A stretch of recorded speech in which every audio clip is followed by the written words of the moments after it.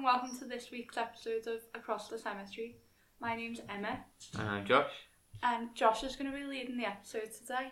And I don't know what the topic is because I asked him to surprise me. So you'll find out if I'm interested on it. Thank you. First hand experience if I can give a shit.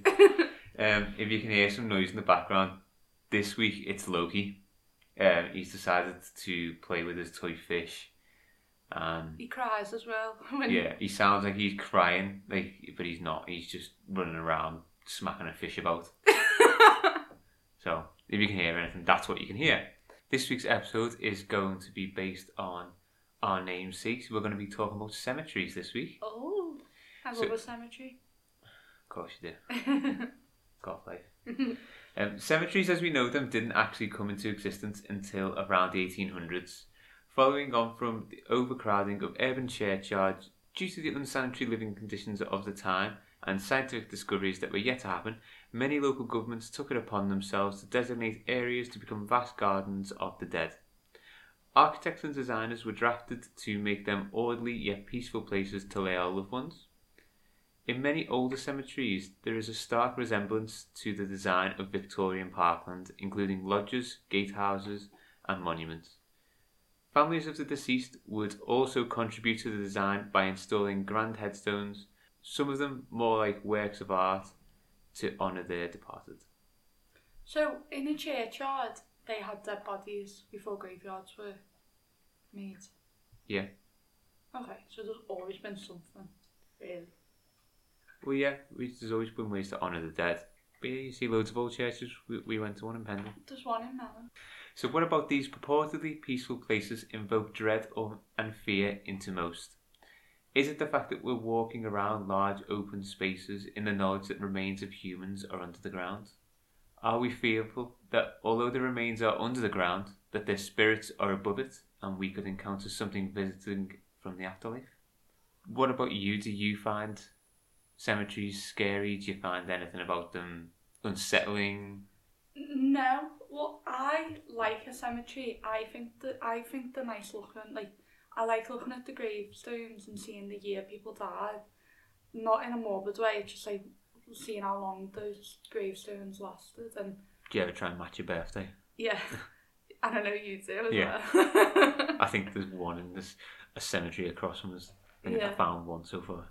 I don't go looking for them on a routine basis. It's just what I came across when I've been there. And then we found the witches one in Pendle, and we found a lot of her ancestors because we kept finding their surname. I don't think they're haunted though, because why would you haunt where your body is? You didn't die there. Maybe you did, but I think people haunt like the loved ones or like a place they were routinely. Yeah, but a weird thing happened when you were in a graveyard, didn't it? I was seeing a psychic at the time, and I was praying to get through to your nan. But you went to visit your nan. Yeah, so a few weeks ago, Emma mentioned she went to see a psychic. At the time, I dropped her off at the psychic reading, but didn't go in with her.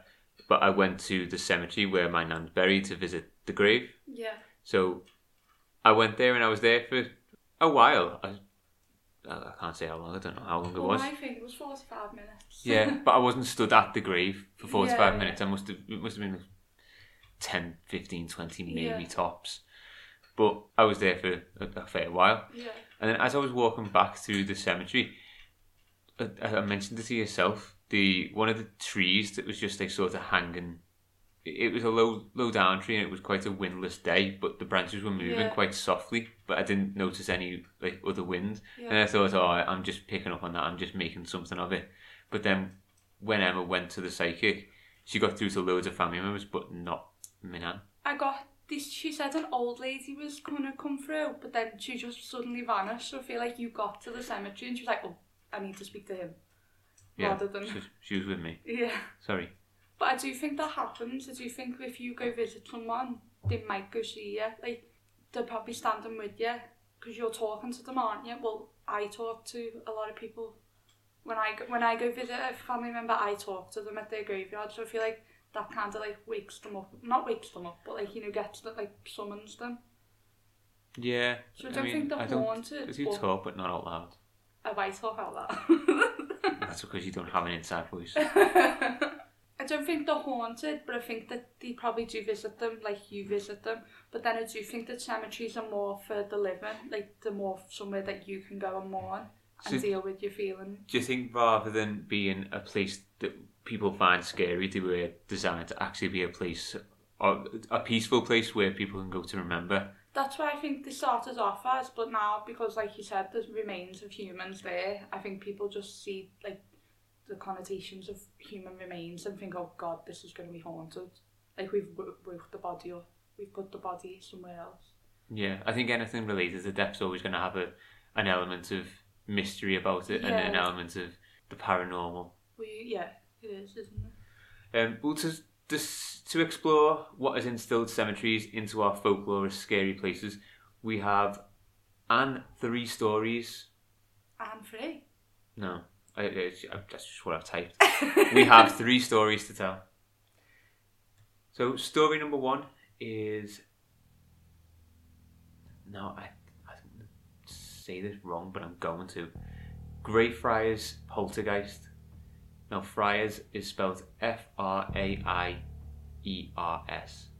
Yeah, I would say Greyfriars. This or is it. Farers, maybe? Greyfriars. Let us know. Starting in Edinburgh, Scotland, the tale of a former Lord Advocate who gained a reputation for the violent stamp of justice he placed on a feuding country. Tackling the turbulent times, Sir George Mackenzie is widely regarded as having been responsible for the world's first concentration camp, in which he imprisoned Covenanters, those believing Jesus to be the one true head of the church. This was back in 1679. Yeah. He all but left them there to rot, feeding only the bare necessities and leaving the injured and diseased to go untreated. The prison was set up in part of Greyfriars Kirkyard, which, in some sort of twisted irony, is where Sir George Bloody Mackenzie would later be laid to rest when he came to pass in 1691. Josh raised his fingers when he said bloody then, by the way. Yeah, Bloody's like his nickname. Like Bloody Mary. Sir George Mackenzie. Following the reign of tyranny during life, it was probably the wish of many that this would truly be the end of Bloody Mackenzie, but arguably this was only the beginning of his otherworldly actions. It is reported that the discovery of Mackenzie's actions from the afterlife was around the late 1700s. A homeless man who was well known by the local police was looking for some respite from the unhospitable Edinburgh climate and to also keep out of sight from those enforcing the law. Entering the mausoleum and staying there for a number of months, the man was finally found by the police and charged for petty crimes. Upon his capture, he told the police of how each night the coffin within the crypt would move, rocking violently, and on occasion a hollow scraping could be heard from the underside of the lid, almost like our theme song. Almost as if the occupant was trying to send a message to those there still present. More recently, in 2004, 2 teens were found having broke into the resting place of Mackenzie. Using a small knife, they are rumoured to have cut off the corpse's head and began to kick it around. What the hell?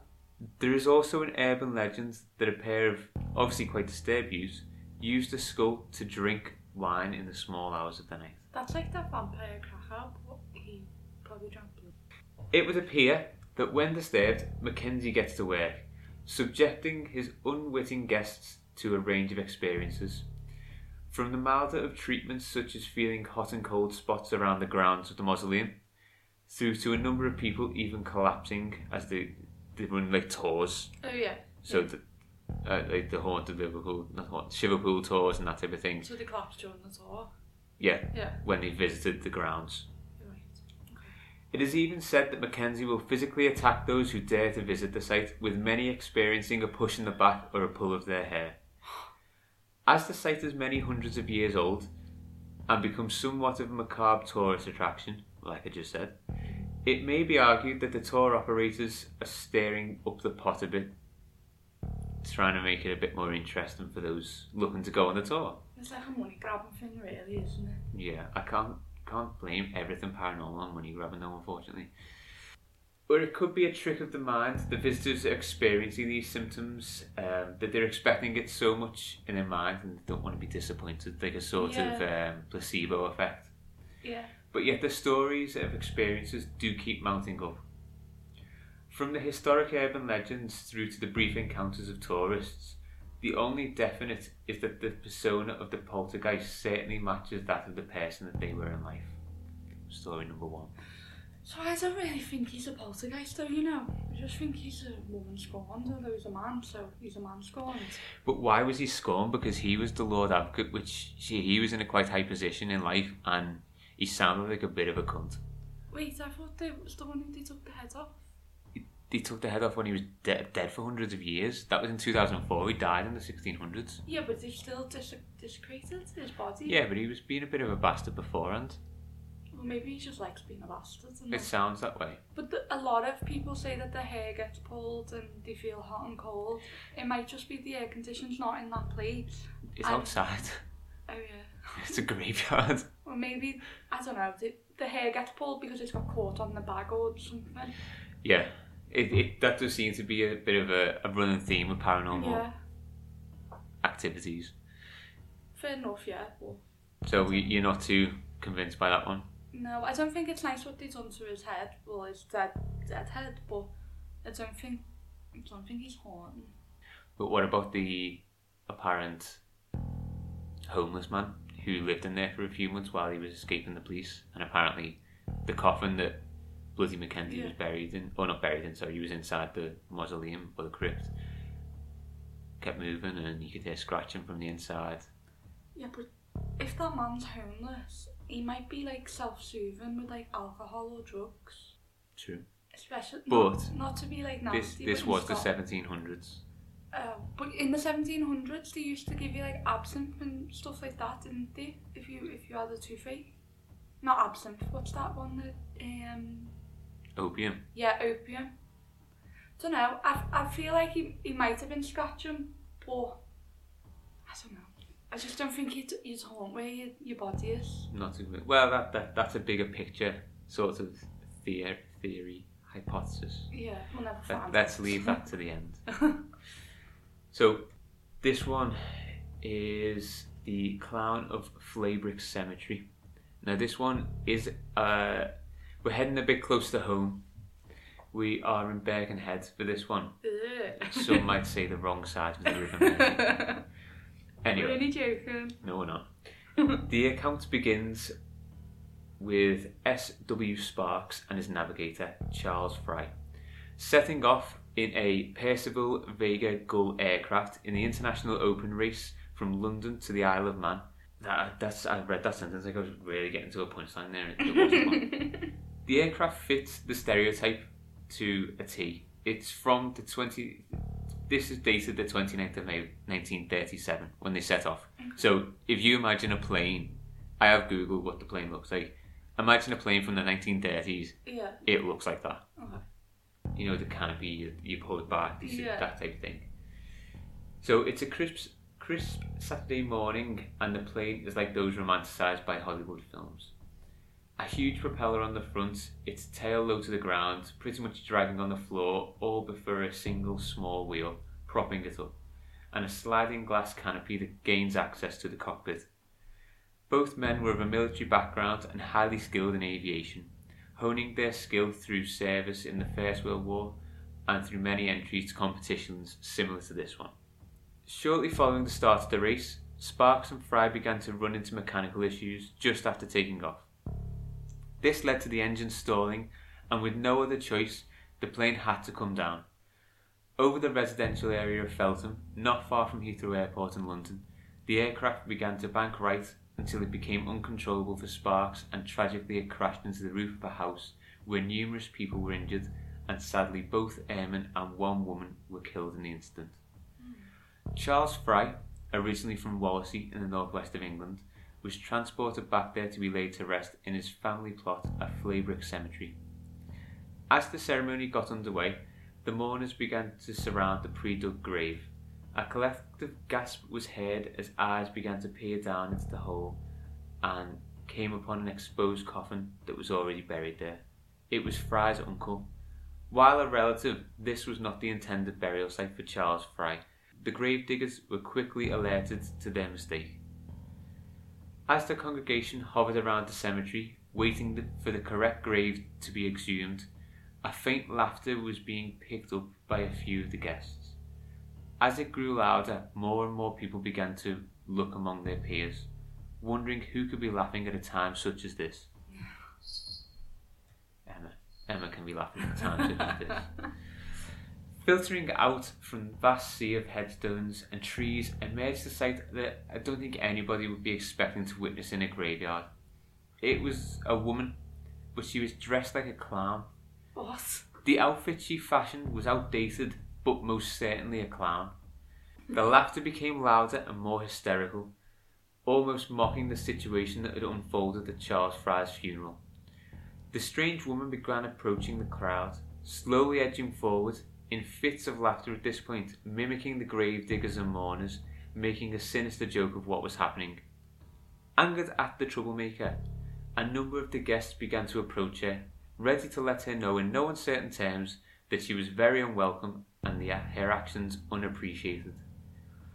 As they got closer though, the clown could continue to be heard, yet not seen. So they were moving forward through the graveyard to where the laughter was coming from, or where they thought they'd hear it coming from, but then they couldn't find her, like she was sort of playing hide and seek with them. What the fuck? She would appear in one area, obtain the attention of the growing mob, and simply vanish again. The movements of the clown were difficult to explain, but the haze of anger that enthralled the mourning attendees allowed the mystery to pass them by without question. However, the two gravediggers also witnessed the event. Varying in age by about 20 or 30 years, the young digger was trembling, barely able to hold onto his shovel. The mystery and sinister nature of the clown's actions had not escaped his attention. The older digger, on the other hand, was somewhat calmer. He explained that this wasn't the first time the clown had been seen. In fact, he had personally seen her back in 1910, some 27 years prior. It was not the first, nor was it the last time the spectral clown was seen in Flaybrick Cemetery. A further sighting was reported in the 1990s, some 80 years following the first sighting by the gravedigger. Teenagers being teenagers decided to scale the walls to the cemetery late one winter's evening, likely in a bid to show each other how brave they were. As the night wore on, and the novelty of the quiet cemetery began to fade, one of the group suggested a midnight game of hide and seek that would liven things up. With a newfound energy, one boy, around 15 years old, turned to a barren tree, put his hands over his eyes and began counting. As the numbers were being melodically chanted by the boy, the rest of the group dispersed into the darkness, looking for the best hiding space. Being quite a substantial cemetery, the adolescents found their spaces and settled in for what was expected to be quite a while before the hunter found them. Crouched behind a large marble headstone, one girl risked her anonymity to poke her head just above the stone to see whether or not her position was at risk. Around 10 minutes had passed, and the girl had not heard or seen any sign of her hunters. Her back against the cold marble, she let out a sigh. Again the novelty was wearing thin, and the cold air was setting in, and she began to feel it in her bones. The silence was then disturbed. The girl's adrenaline began to pump, as a rustling of fallen leaves could be heard in the near distance. Likely somebody was moving, but not quite picking up their feet properly. She shuffled herself in an attempt to find a position that was more comfortable, but in an attempt to remain unseen. Curiosity, however, got the better of her. She leant to her side, twisted to look behind the headstone. There was a figure not too far away, but far enough to be undistinguishable. They were dressed in white, which didn't concern the girl, as a few of the people she came with had white coats, so it could be one of them. Plus, who else would be in the graveyard this late? The shuffling of grass and leaves grew closer. The girl's adrenaline was slowly beginning to be replaced by dread and fear. She dared to pop her head around the stone one more time, in a more hesitant manner. What she witnessed shocked her to the core, planting her in the spot as solidly as the headstone she used for cover. It was a clown. dressed in old-fashioned silk costume with large buttons that seemed to illuminate in the bright moonlight. Frozen in place, the girl sensed the presence of the clown had arrived. The night suddenly grew darker. The clown was blocking out what little light was being provided by the moon. Standing over the headstone, in a laboured voice, the clown demanded the girl get away from my grave. Oh God. With this, fight or flight mode kicked in for the teenager. She attempted to make a run for it, getting all of around 10 yards before catching her foot on a low-lying headstone, which sends her hurtling to the floor. They do that in every horror film. Laying down and dazed, the girl once again felt the sinister presence approach.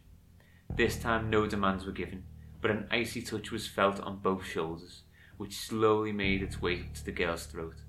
The clown was attempting to strangle the girl, adding another resident to Flybrick Cemetery. Luckily, through the struggling, the girl managed to wriggle free from the clown's grasp and again made a break for it. This time watching her step and finding her way back to her path. The girl did not stop, even when she came across her group of friends, who, in seeing the girl's terror, decided they were not going to find out what she was running from. Unsurprisingly, once the group reached the point of entry to the cemetery, they vaulted the wall and paused briefly to take a head count, ensuring nobody was left behind. Peering back into the cemetery as they walked away, the winter's night allowed for one hauntingly calm sight, as nothing could be seen but headstones and gently swaying trees. Do you know what I've got to say? Why are them kids clowning around in a graveyard at night? So, that clown... I'm just filling out your P45 for this podcast. That clown gave me it vibes. But, why is a clown... You know when you first said that the fellow was, like, there was laughter, I thought it was, like, gonna be the uncle laughing and saying, like, haha, you've done this wrong, you're in the wrong grave. That's what I thought it was, that's why I laughed. Yeah. But then, a clown, I guess you can get clown ghost, but why is she haunting a grave? But then again, if you're a clown, if you're not like a murderous clown like Pennywise, you do want to make people laugh, don't you? So, she was murderous with that teenager, but at that funeral she might have just been giving them like a bit of like what she thought amusement because there was a mistake, but then she made them angry. But I don't get why she's a clown. Well, one addition to that story, I don't think it's the same story, but a very, very similar story of a clown in a graveyard. I can't remember where I read it, but the gist of it was, I haven't made any notes, so this is pretty much from memory, that people that often walk around graveyards, they walk the dogs, they go running. Yeah. When I went to Anfield Cemetery that other week, there was a guy cycling around it because it's quite big. Yeah. During some nights, generally wintry nights, as we're in now in the end of November, people were coming across this clown that was hanging around the cemetery.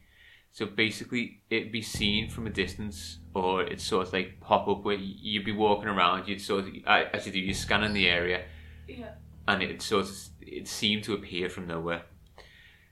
It would be moping about as if it was sad and depressed. Something was wrong with this clown. It's not a clown. It's not a clown. But it's still relevant. Basically, it was a woman that would be sitting around, and she'd sort of be sat on headstones and she'd be moping, but she'd always be seen in the same sort of area of this one graveyard. Yeah. Sometimes, I don't know what would cause it, or what was like the sort of trigger for the ghost or this woman. Yeah. But she'd have like a knife and she seemed threatening to people walking by. Bloody hell. It was part of the story, it was rumoured that if you got close enough you could see that the attributes of this woman were quite masculine. Alright. So essentially what had happened is, and why they were carrying a knife, is it was a man who was dressing as a woman. Yeah. But must have been of the time that they were alive. It wasn't accepted by the parents. Yeah. They must have been ridiculed for it and just cast aside from society. Yeah. And they took their own life. That's why they have a knife. That's why they're so angry. And I don't know why, like you say, I don't know why they were haunting the cemetery. I guess you could haunt the cemetery because But I just don't know, like if I passed away, touch wood, it won't be for a long time, I would not haunt where my body is. I'd be looking at my family members and exploring if I could. I wouldn't be like staying where where my dead body is. Unless you're stuck to it, maybe. Potentially. But I just don't get what. Maybe that's where the most emotionally traumatic time of their life is. So say for example that person took their own life and they thought, well, now that my life's ended, I will be mourned, I will be missed, I will be hopefully accepted by family. What if the family didn't turn up, or what if the family went to the grave or went to the ceremony and still ridiculed? So maybe that was like the point of their most traumatic, and that's why they're there. That's really clever. That's what I'm here for. But where's this clown came from? Did she die in clown makeup, or? Well, nobody knows, and nobody knows if it's actually like a person who was there, or whether it's, you know, it's one of them Scooby-Doo ones that doesn't really have an answer. So she might not be a ghost, she might just be a clown. But yes, but the reason I went from the earliest 1930s story right through to 90s was to show the time discrepancy. So obviously a human, it wouldn't live that long. Even if they did, they're probably not going to be running around 70 years later. No. Especially considering the gravedigger saw her in 1910. So that would mean they'd be, to be an adult in 1910, or to be an adult size, so say 15, you're going to be 95 years old. Or 95 years old, come the 1990s. Yeah, and I was thinking they said it in the 90s, the It film came out in like the 80s, didn't it? So could it not have took... I'm just looking at the It book on our bookshelf, that's why I'm like prejudiced. Taking false inspiration. Yeah. There isn't really an answer, but I've got one more story anyway. That clown's wrecked me head. We'll discuss it afterwards. One more story called Old Burying Point. So, home to the remains of around 347 people, Old Burying Point is one of the most infamous cemeteries located in Salem, Massachusetts. Oh, I want to go there. The last burial in the cemetery is believed to be in the early 1700s, and most of its notoriety stems from its relation to the Salem witch trials. Among those residents is John Hathorne, one of the judges who inflicted so much cruelty to those deemed to be witches.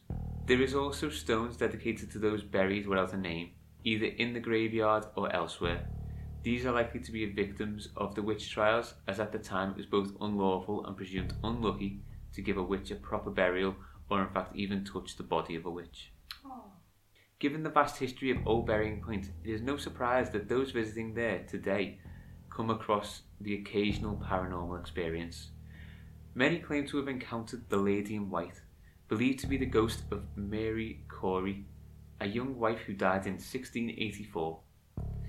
Despite the amount of tourism that Old Burying Point facilitates, there is very little in the way of pictorial evidence of this apparition, as it is claimed that whenever the semi-transparent figure is seen, it very quickly turns into floating orbs before disappearing from view completely.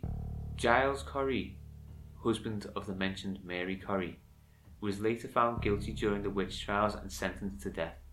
His body also rests at Old Burying Point. Aside from this, many have also claimed to see the apparition of a male torso rising from the ground. This has purportedly been confirmed by numerous parties, even those breaking into the cemetery during the small hours of the night. The tale goes that the body's head begins to rise first, followed by its torso, generally how that works, in the sort of motion you would do if you would sit up from a lying down position. A sit-up. Yeah. The figure is said to be wearing an old-fashioned suit and tie, fitting for the time in which he would have been buried. Some claim that this may be the spirit of John Hathorne, the judge from the infamous witch trials mentioned earlier. I mean, it would make sense. Somebody who inflicted so much evil and unrest into the world is punished by not being able to rest in peace. There are also stories of some apparitions venturing out of the grounds of Old Burying Point and being spotted in some local restaurants. One thing that is certainly worth noting is that location is a huge tourist attraction. due to not only being in one of the oldest cemeteries in the United States, but also its affiliation with Salem witch trials. I guess everyone has a different susceptibility to the paranormal and will experience different things in places where people don't experience anything. So my theory on that one, where at the very end I was just saying the scene in local restaurants and stuff, my theory would be that the cemetery used to be bigger than what it is. That. But then I also, touching on what I said before, maybe there's just exploring like I said I would do. Yeah. But yeah, the cemetery was probably bigger, or it was a certain something else that they've built it on, isn't it? So I included that last one because I know you like Salem so much. Yeah. But I do have 3 theories. Go on. So theory number 1. Graveyards themselves aren't automatically haunted. It's the people who get buried there that make them haunted. So some argue that it's the events after the deaths that spark the hauntings of graveyards, rather than what has happened in the lifetime of the person that makes them haunt a graveyard. So these events could be disturbed grave, not buried properly, wishes not followed, things like that. So what's your thoughts on that one? Yeah, I think that's right. Like, the man, his head, in story number 2, his head got took off. Sorry? You know the ghost in is it in Edinburgh? Yeah, story number 1. Story number 1, yeah. His head got took off. Of Bloody Mackenzie. Yeah. So hundreds of years later, when the children or the teens went in. Yeah, so I think that like woke him up, and he just thought, "Fuck it, I'm gonna annoy people." But yeah, that theory would also make sense to the earlier goings on. So there was the homeless person that went in there and sort of maybe wasn't doing anything bad, but was in his place of rest. Yeah. So that could have led to a bit of activity. And then obviously you get the tours going through there all the time. That might lead to activity because he's not in peace, he's not alone, he's not. But then again, he is in the middle of Edinburgh. So what do you want? Then what was it? The clown one was the second one, wasn't it? Yeah, she mightn't like the people are playing if she's a ghost, because she'll get off my grave. She mightn't like the people that like playing hide and seek and stuff using her grave. But then it's quite ironic because she was playing hide and seek. Yeah, and she was a clown. I do think that happens though. I do think like even like when you're decorating or something in an old house, I think if you move something, you like awaken a spirit. Say if you get rid of like a chest of drawers that's been there for God knows how long, I do think that you do like touch on it. Cause so you think spirits get angry when you mess with their feng shui? Yeah. Okay. And like that's what like, so if you're moving their body, it's like disrespecting them as well.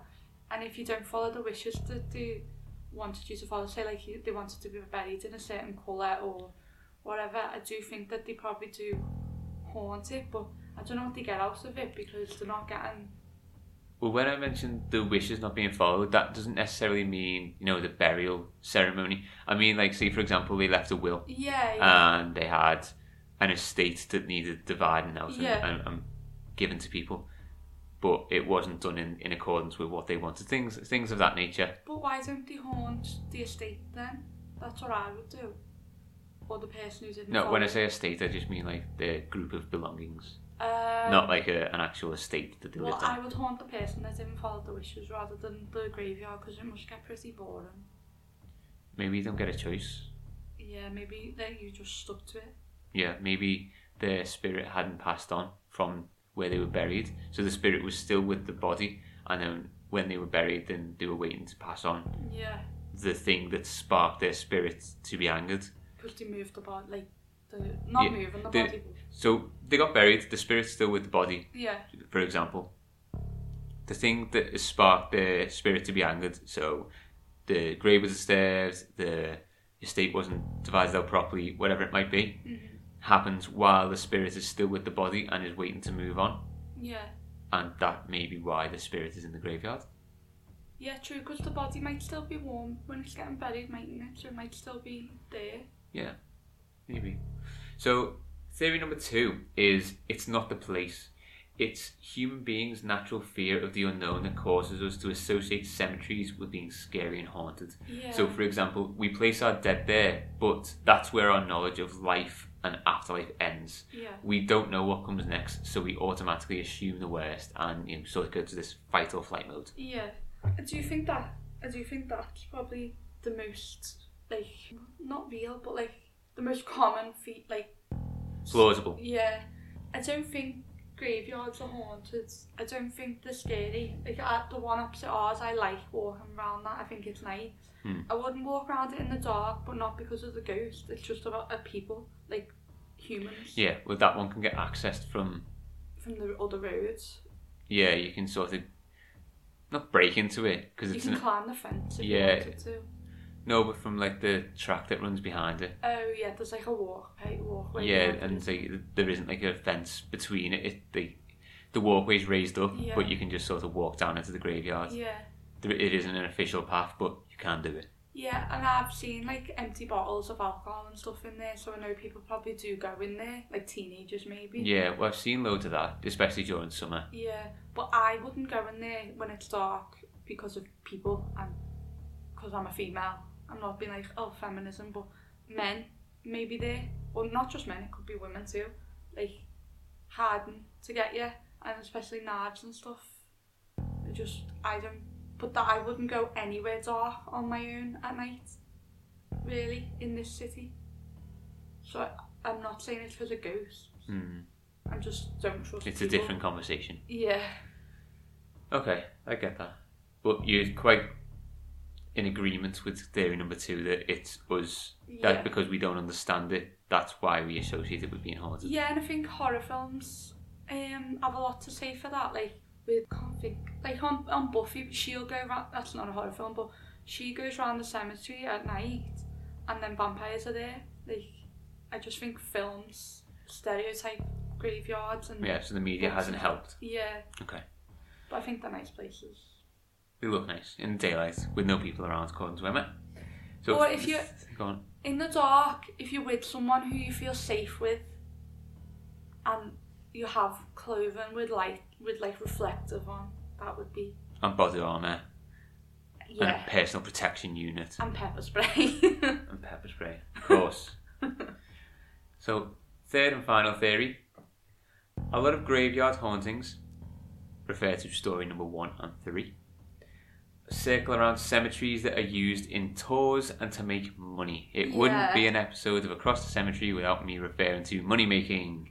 Yeah. There have been some sort of strange goings on, but they've been blown out of proportion, and the herd mentality has created the stories that are taken as truth. Yeah, so I think if you're gonna walk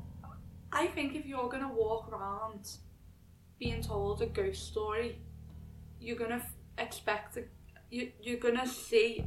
I'm doing like the bunny ear thing. You're gonna see quotation marks. Yeah, you're gonna see or hear a ghost story, whatever, because you're going into that thinking, oh my god, I'm gonna be so scared, it's gonna be so haunted, I'm gonna hear all these stories, and then the actors or the tour guide say it in such a way that gives you suspense. So like a tree could like whisper, or someone could like touch your arm by mistake, and you're like, oh my god, it's the person in the story. So I think if you go into a place with a story, I mean, if you go into a place with like this purpose in your mind, you wanna be scared, or you wanna look at ghosts. Yeah. You're open to that, so you're gonna interpret other things differently.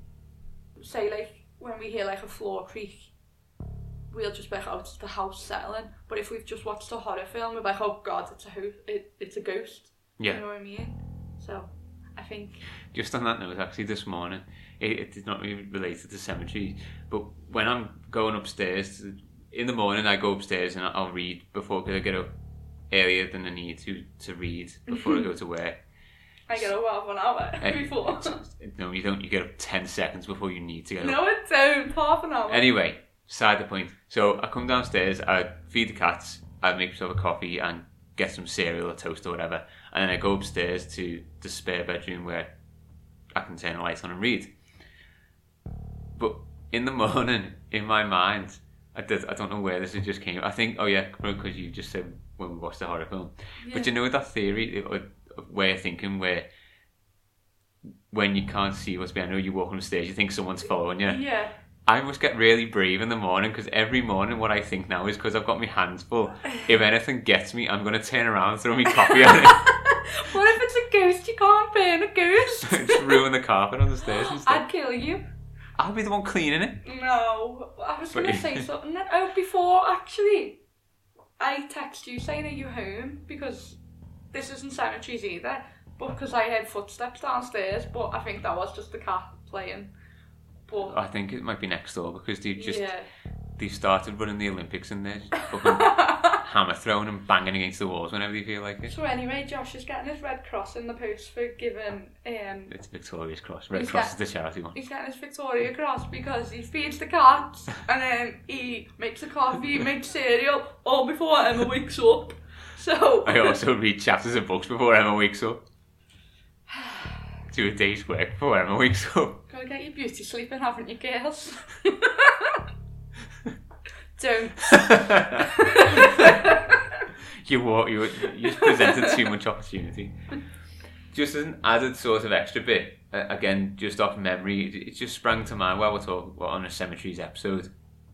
When we did the Liverpool tour, we ended in the Anglican Cathedral, which has its own cemetery. And it's got like a tunnel with like graves on it as well. It's St Paul's Cemetery. So it's St James's Cemetery, I believe it's called. Yeah. St James's Cemetery. I've read a few stories, especially in the Haunted Liverpool books. Well, I'll just mention them briefly. I won't go into detail of what they're about. But apparently there is a crypt in there that was... just Ginny Greenteeth? I'm not too sure. I think this was a vampire one. So it was believed that one of the people buried in there was a vampire. Yeah. And they actually did like a sort of ritual, put a stake in through holy water, garlic all over it, that kind of thing. I believe it was in the 1960s. Oh, God. I don't know what spate of events happened. I'll find out one day and I'll relay the full story. When we do another vampire episode. Yeah, well, Emma went in the loft the other day and found a huge book that the microphone's currently stood on called The Element Encyclopedia of Vampires by Teresa Chung. It's A to Z of the undead. Yeah. So, we will be doing another vampires episode at some point probably. But on touching back on St James's Cemetery, apparently there's also a colony of fairies there. Yeah, so I can't really remember Ginny Greenteeth, but I'm sure she's like a fairy. I have to read it again. Yeah, so these fairies are supposedly really... Are they bad? No, as bad as you are to them. Oh, that kind of thing. Yeah. Which is from most fairy stories is what I've gathered. Yeah, There's also meant to be fairies somewhere by Rice Lane Farm. Is there? Yeah. We'll talk about fairies in another episode. Oh my God, yes. So all we do is say we'll do this in another episode, we'll do that in another episode. So you'll just have to keep listening. Well, fucking else. So yeah, but it's really interesting. If you Google St James's Cemetery, which is by the Anglican Cathedral, or on the grounds of the Anglican Cathedral in Liverpool, it's sort of sunken into the ground, which is really weird. So I think the site was like excavated for the whole cathedral or for or around the cemetery, and then it must be like 20-30 feet below the road next to it. Yeah, because so you can stand on the pavement of the road and look about 20 or 30 feet down to the side, and you're looking down on a cemetery, but right next to a huge cathedral, which is a really nice building. See, like, touching on that, I think it was your third theory. The money making one. Yeah, well, the Liverpool one, there's like a tunnel that's got like graves along the... It's not like a tunnel, but it's it's under a walkway, yeah. They asked us to like walk through it, and they were like, ooh. So that's another thing, you're going to be scared because you think something's going to jump out at you, not even a ghost. You think like one of the actors is going to jump out at you. When we went to do it, we walked out, so there's two tour guides who were like actors dressed in costume, like late 1800s. They've got like all makeup and they've been really theatrical, telling the stories. It's really good. But then there was a guy walking his dog in the cemetery, so he was walking the opposite way through the tunnel, and we're all shitting us. So I was going, fucking hell, is he part of it? Is he a ghost? Is he jump on something? And it was just a fella walking past looking at us going, you fucking gang of knobheads, what are you doing? Weird little goths. There's also one in a crypt. I can't remember. In like that's a different one. Also a gentleman named Mackenzie. Yeah, and he sold his soul to the devil or something because he was a gambler. Yeah. So this guy, which is really strange, this is on the grounds of John Moores University, or right next to it. Mount Pleasant, isn't it? Yeah, it's on Rodney Street. Yeah. So this was a big. It wasn't a church. I want to say it was like a crypt, but it wasn't a. The whole building itself wasn't like where you laid bodies to rest. It did have a small cemetery to the side, which is still there to this day. Yeah. But they've now turned that. It's in flats or something. Yeah, it's student flats. Yeah. One of the guys I went to flats. One of the guys I went to uni with lived in there. Oh yeah, I remember that. So I have been in there once. It's been flat. It's nice? Yeah, but the nicest student flats get. That'll be haunted as fuck. Yeah, but right next to it is basically this pyramid, this small pyramid. And just to touch on the story briefly, it's quite well known through Liverpool. The guy was called Mackenzie. I can't remember his first name. Will Mackenzie, maybe. I think that was rings Will a bell. Mackenzie, yeah. Will Mackenzie the one off the in-betweeners? Oh, yeah, that's it. Well, this guy's name was Mackenzie. He was a successful businessman. He rose up. It was like the 1920s, maybe earlier, I believe, maybe 1820s. I could be getting confused.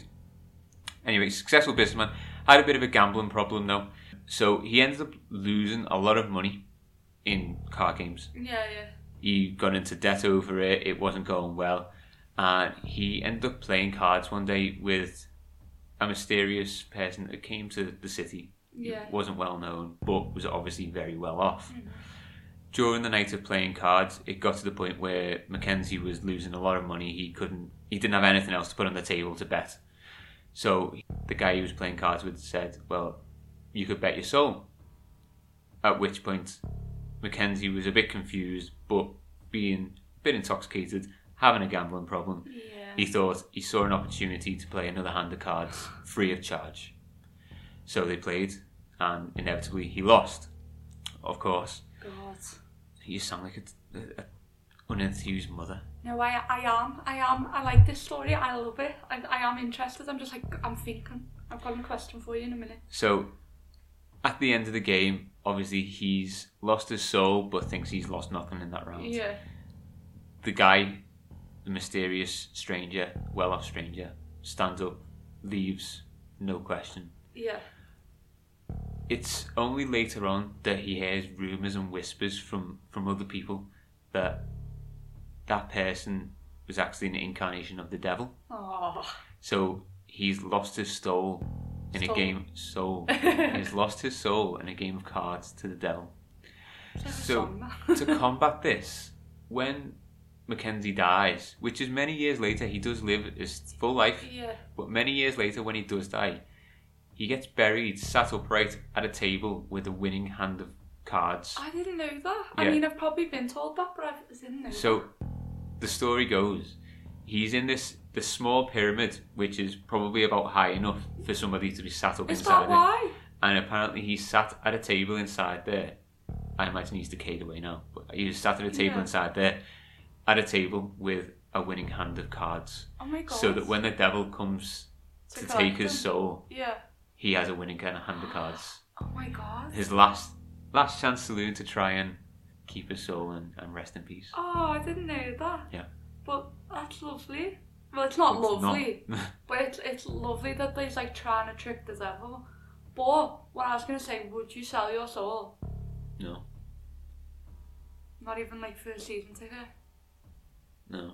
I wouldn't sell my soul, but if I was close to dying and I knew that like all my family and my ancestors and everyone was going to be like well looked after I passed away, probably would sell my soul then. So you don't believe in the afterlife? I don't believe in hell.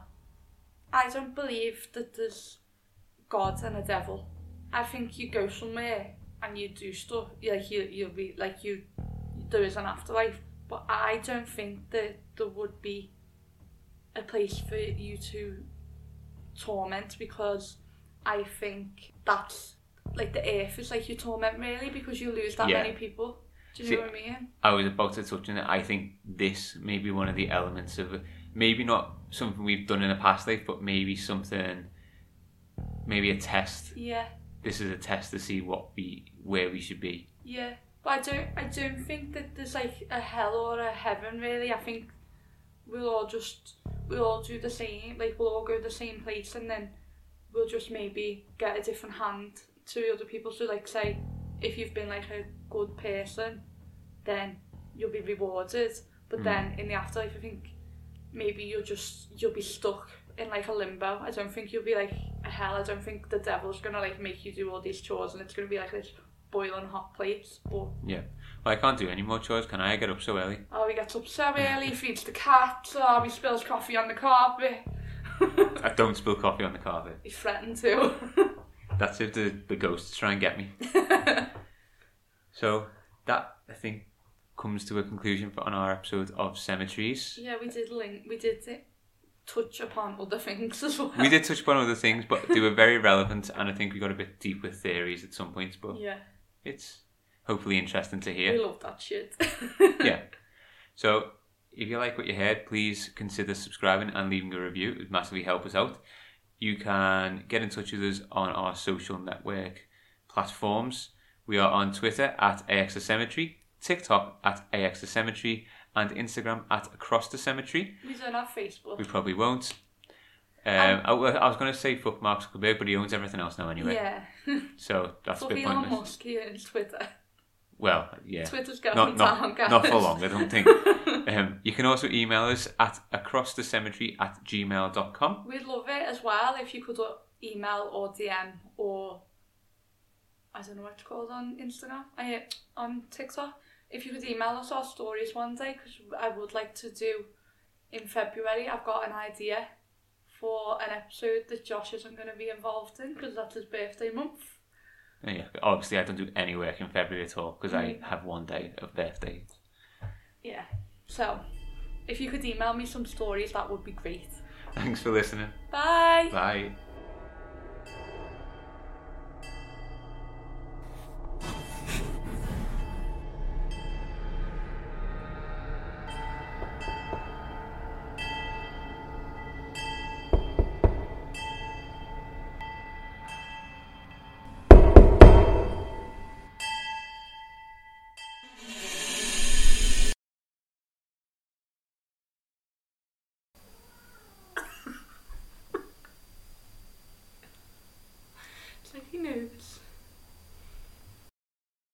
What about these purportedly peaceful places? Ooh, the onomatopoeia. I won't be able to say that. Purportedly peaceful places. If you can't say it, I'm not saying it. I just said it, say it. What? Purportedly peaceful places. Purportedly peaceful places. You just said it. So what about these... Do you want for tea? We've got that fish in the fridge, my sweeter. 30 minutes, are you going to make it like? I need a shower, mate. Why don't you do it? Because you do all the chores.